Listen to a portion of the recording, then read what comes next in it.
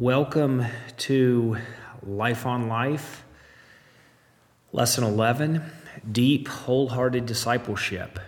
And we could have started here, but we decided to make this the final lesson of our first unit, Gospel Foundations, because this lesson serves as a summary of where we've been and a chance to highlight the overarching goal of these Life on Life groups. The goal is not to make us smarter or more informed. The goal is to see the people of City Church transformed from the inside out by the gospel of God's grace. We want to see the men and women of our church become mature, equipped disciples of Jesus. We want to become men and women who are learning to love God with all our heart, all our soul, all our mind, and all our strength. In one sentence, we want to see deep, wholehearted discipleship. The writer Arthur Brooks tells this story. In 1896, a man in Dummerston, Vermont, was driven from his beloved home over what should have been a minor family dispute. He generally got along well with his brother-in-law, who lived next door. One day in an argument, however, the brother-in-law, who was a bit of a hothead, threatened to punch him. In reaction, the man had his brother-in-law arrested, which the neighbors saw as a massive overreaction. At the trial, the man acted haughty and arrogant toward others, and according to newspaper accounts, he became so unpopular for his attitude and actions that, shunned by local residents, he felt compelled to leave the town he loved, and he never returned. This man could certainly have used some advice on keeping things in perspective. One great example by the poet Rudyard Kipling, written some months earlier: if you can keep your head when all about you are losing theirs and blaming it on you, if you can trust yourself when all men doubt you, but make allowance for their doubting too. Verse by verse, the poem titled If dispenses the soundest counsel on how to keep petty conflicts from blowing up into major life disruptions. Had he heeded that wise poem, the unfortunate man in Vermont could have left the altercation, could have let it run off him and not overreacted, not talked down to others. He could have repaired the relationship and gotten on with his life. But in fact, he was familiar with the poem If, though the poem was not published until years after the spat. For the overreacting man was none other than Kipling himself. Kipling was not a hypocrite, rather he was simply unable to take the excellent advice he had offered to others. It's a version of what's come to be known as Solomon's Paradox, named after the wise king from the Bible who failed to live by his own wisdom, leading to the demise of his kingdom. Researchers find that this sort of behavior is strikingly common. Rudyard Kipling and King Solomon are sad reminders that knowing the right thing to do and doing it are often two very different things. In Lesson 3, we talked about discipleship as the primary mission Jesus gives his church, that above all else we are to make disciples. Recall that Dallas Willard described a disciple as a person who had decided the most important thing in life is to learn how to do what Jesus said to do. A disciple is not a person who has things under control or knows a lot. Disciples are simply people who are constantly revising their affairs to carry through on their decision to follow Jesus. And we lamented that in most churches, discipleship has become an optional extra, reserved for only the super committed, rather than the common expectation for anyone who professes faith. Too often our understanding of discipleship has been narrowed down to learning certain doctrines. You hear it in the phrase Christian education or Sunday school, which are often used interchangeably with local church discipleship programs, as if the primary deficit in our walk with Christ was a lack of knowing the right information. And to be sure, there's an important place for learning Christian theology. The gospel has propositional content, and the Apostle Paul urged us to watch our doctrine closely. Some of the most famous verses of the Old Testament are Deuteronomy 6, 4, and 5. For thousands of years, this has been the prayer recited every morning by devout Jewish men and women.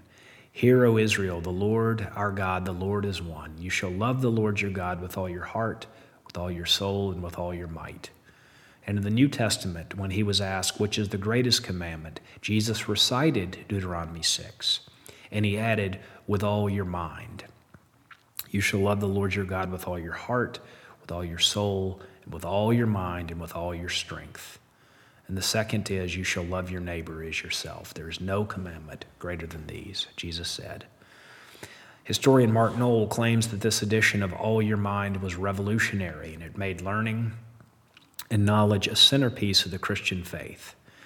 When it comes to the value of education and intellect, Christianity has a great legacy. Most of the great universities in the Western world were formed by Christians with an explicit commitment to faith and reason. Following Christ and following truth need never compete or contradict. We are to love God with all of our mind, and yet, in Jesus' own language, it's fair to say there are other ingredients of what it means to know God that have been obscured or overlooked. For instance, what does it mean to love God with all of our heart, all of our soul, all of our strength? Dallas Willard referred to the lack of emphasis on discipleship in the local church as the great omission. He lamented that the gospel had become reduced to what he called a barcode faith, a message of sin management, wherein if people simply learn the right words to say, they can go to heaven when they die, as if salvation were primarily about the next life rather than living God's eternal life here and now. Over 1,600 years ago, St. Augustine said every Christian should strive to be a theologian, a mystic, and a servant. That is, that we should want to know God better with all of our minds, a theologian, but also experience God more deeply in our hearts, a mystic, so that we might serve him and others more faithfully with our hands, a servant. We may naturally tend to gravitate to one of these more than the other two, but all three, head, heart, and hands, are needed if we are to press on to know God in the way God intends for us to know him. Augustine's ancient image captures our target: deep, wholehearted discipleship. That's our phrase for what it means to love God with all our heart, all our soul, all our mind, and all our strength. I'm fascinated by the science of the human brain and the books and podcasts that have emerged in the last few years about how the brain works. Your brain has two hemispheres, right and left, that look similar but perform very different functions. Brain scientists are learning much more about how the right and left brain interact with one another. The left side of the brain is home to our linear, logical, rational thought. The right side handles our intuitions and emotions, our creativity and imagination. Many of us tend to think of ourselves as rational creatures, most often reasonable people who sometimes have different feelings here and there. We suppose our left brain often leads and that our right brain often follows. We think that we see ourselves and others clearly. In his groundbreaking book, The Master and His Emissary, Dr. Ian McGilchrist argues that in fact we are most often led by the right side of our brains. That's the real master. And that we tend to use our reason only after we've made a decision to justify the choices we've made. For McGilchrist, rationalizing is the emissary, the servant. If anything, he says, we are predictably irrational, often driven by our unconscious desires. We are prone to bias, that is, we are prone not to see ourselves or others clearly. As one neuroscientist, Antonio Damasio, puts it, humans are not either thinking machines or feeling machines, but rather feeling machines that think. We're not rational creatures who feel, we are emotional creatures who rationalize. We are creatures of desire. We're controlled far more by our hearts than by our heads. These breakthroughs in modern science might explain why emotional intelligence is such a hot field right now, especially in business, because a growing body of evidence reveals that success in life and business relies on our abilities to recognize emotions in ourselves and in others. This interest in emotional intelligence has spread to the church, where a growing number of voices Our recognizing emotional health is intrinsic to spiritual health, that we have too long ignored or suppressed our emotions and our feelings, that it's impossible to separate spiritual health and emotional health. Emotional health includes being aware of our own emotions, aware of how our past has shaped our present, aware of the hurt and pains that we carry, and most of all, aware that we are motivated by desires and patterns often beyond our conscious awareness. So to become self-aware, we must become more aware of our hearts. In their book on the Psalms, Tremper Longman and Dan Allender call our emotions cries of the heart. Rather than bottling them up or denying them, we must learn to tend to our emotions. Emotions are data. Tend to them without being led by them. I grew up in a family where I was encouraged to stuff my emotions. Feeling sad or scared was seen as a weakness to be avoided at all cost. So I became well-trained to focus on the left side of my brain, linear logical thinking, and shut down my feelings. But emotions are signals, calling for our curiosity and our attention. Emotions are signposts, pointing us to pay attention to something, just like the dashboard of a car has engine lights to tell you something's going on under the hood. So our emotions are like the engine lights of the human heart, calling your attention to something important that has been touched or threatened. Even if most of this is news to you, the story of Rudyard Kipling probably sounds all too painfully familiar. His head told him to do one thing. He knew what he should do: be patient, not react, guard his tongue, not get swept up. But his heart reacted differently because it was filled with hurt and anger, believing he'd been slighted. In the furnace of stress, the desires of his heart trumped the reasons of his head. There was a gap between his head and heart. Forgive me for what may seem like a detour on modern brain science, but I find this research deeply engaging, deeply ironic, and very biblical. Engaging because in my own life I've learned firsthand, rather painfully, about the disconnect that can exist between our heads and our hearts. I've learned what it feels like when the left brain and right brain are not integrated, or in simpler terms, when we can have all the right words and yet still feel stuck or stagnant, not experiencing God's goodness. We can know the right things to say about God, but feel cut off from His love and peace. Jesus warns against people who have all the right words, but whose hearts are far from Him. Paul describes the old self as hardened and feeling no pain. In terms of what Jesus says is the most important commandment, I loved God with my mind, but did I love the Lord with all my heart and soul and strength? And what does that even mean? I preached on these verses, but realized in my own experience I did not know. And that's why I find these revolutions in neuroscience and social science ironic, because in a very real sense, they're simply rediscovering ancient biblical wisdom. So let's finally look one more time at what Jesus says is the greatest commandment. You shall love the Lord your God with all your heart, with all your soul, with all your mind. First of all, notice we were made to love, that we are creatures of desire. I mentioned Augustine earlier, but that was his most basic definition of sin. Sin is misdirected love. It is disordered love. That's a profound observation about what it means to be created in the image of God, that we will inevitably love as our Creator loves. But the question is whether our loves are rightly ordered and rightly directed. Loving anything more than we love God, the Bible's word for this is idolatry. Idolatry is disordered love. And Augustine says this is the heart of sin. I find this to be an incredibly passionate way to understand human sin. We think that what we are pursuing will give us the happiness and security we desperately seek. Love is the seed in us of every virtue and of every vice. How pitiable we are when our love is pointed at the wrong target, at something bound to let us down and disappoint the desires of our heart. But notice, Jesus doesn't simply call us to love God. He calls us to love the Lord, your God. That is, the God who came down to live among us in Jesus Christ.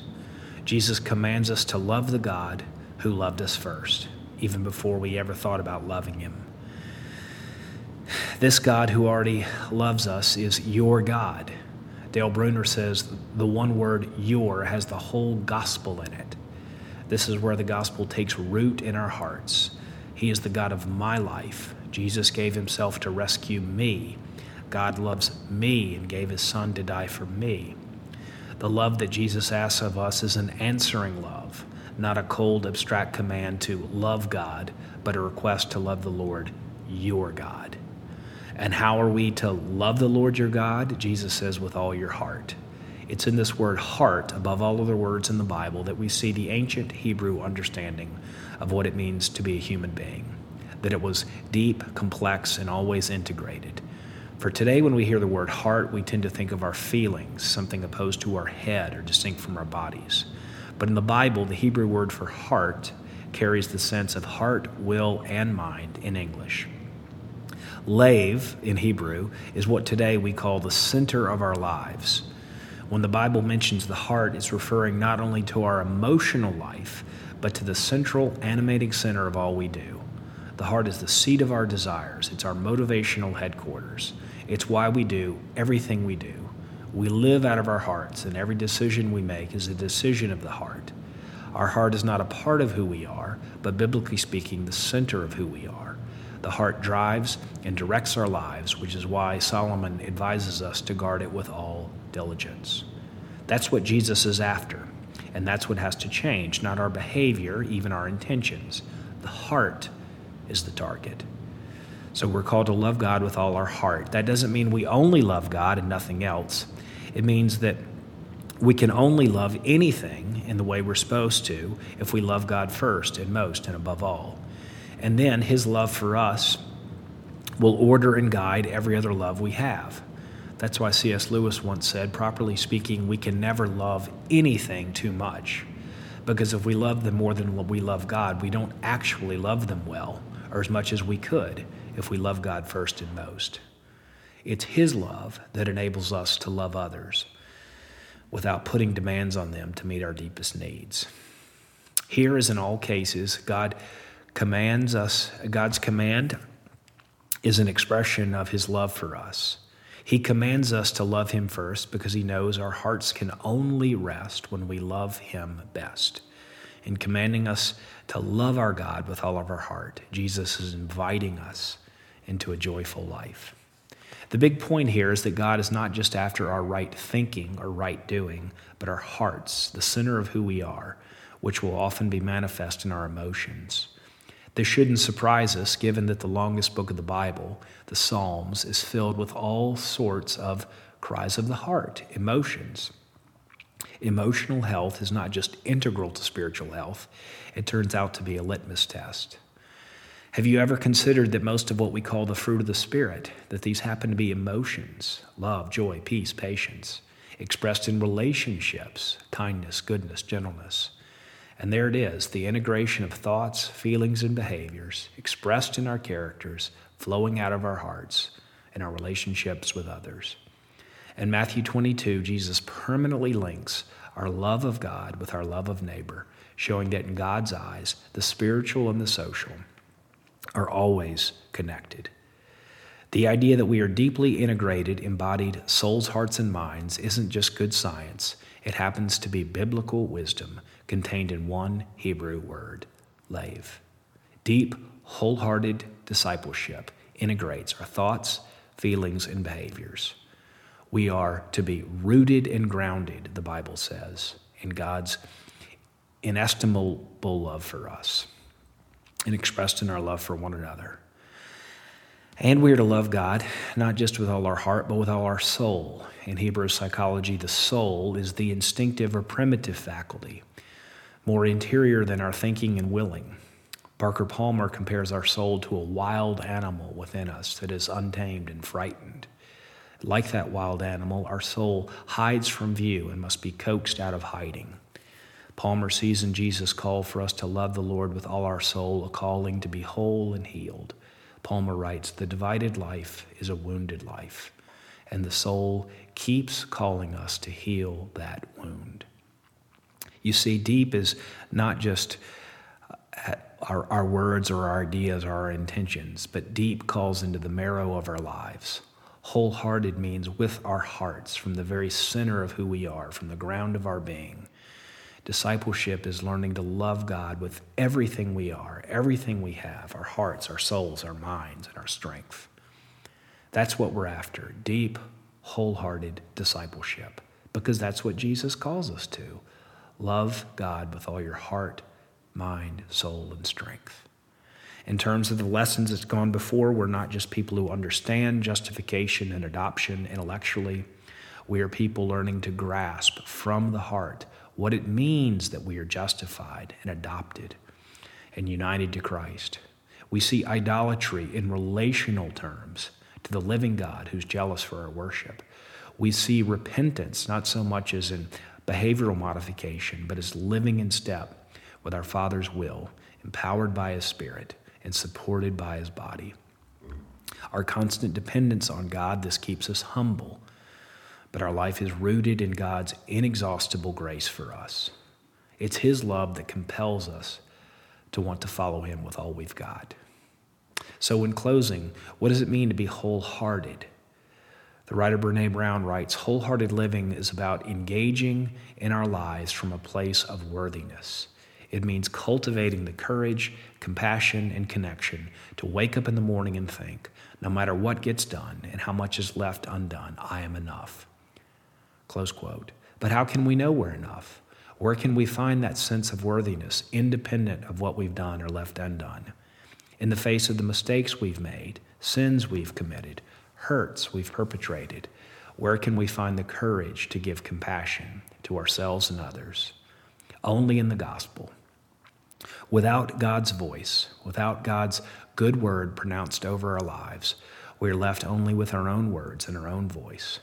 And Rudyard Kipling's story reminds us what we already knew to be true, that we can't live by our own wisdom. We're not strong enough, for we can't live up to our own standards. So how could our words ever finally bring us any lasting comfort? Only the gospel gives us a word from outside of us, where the Lord our God comes to us and declares us to be worthy, not because of what we've done or left undone, not because of anything we do, good or bad, but only because Jesus Christ. He announces with all the authority of God, creator of heaven and earth, that we are forgiven, we are healed, and we are whole by His blood.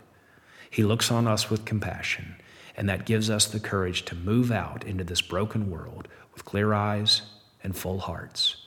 We will only begin to love our God with all our hearts, all our souls, all our mind, and all our strength when we know in our hearts, in the center of who we are, that God loved us, our God loved us first, even while our hearts were set against Him, while our souls were in hiding, while our minds and strength were bent on trying to save our own lives by our own wills.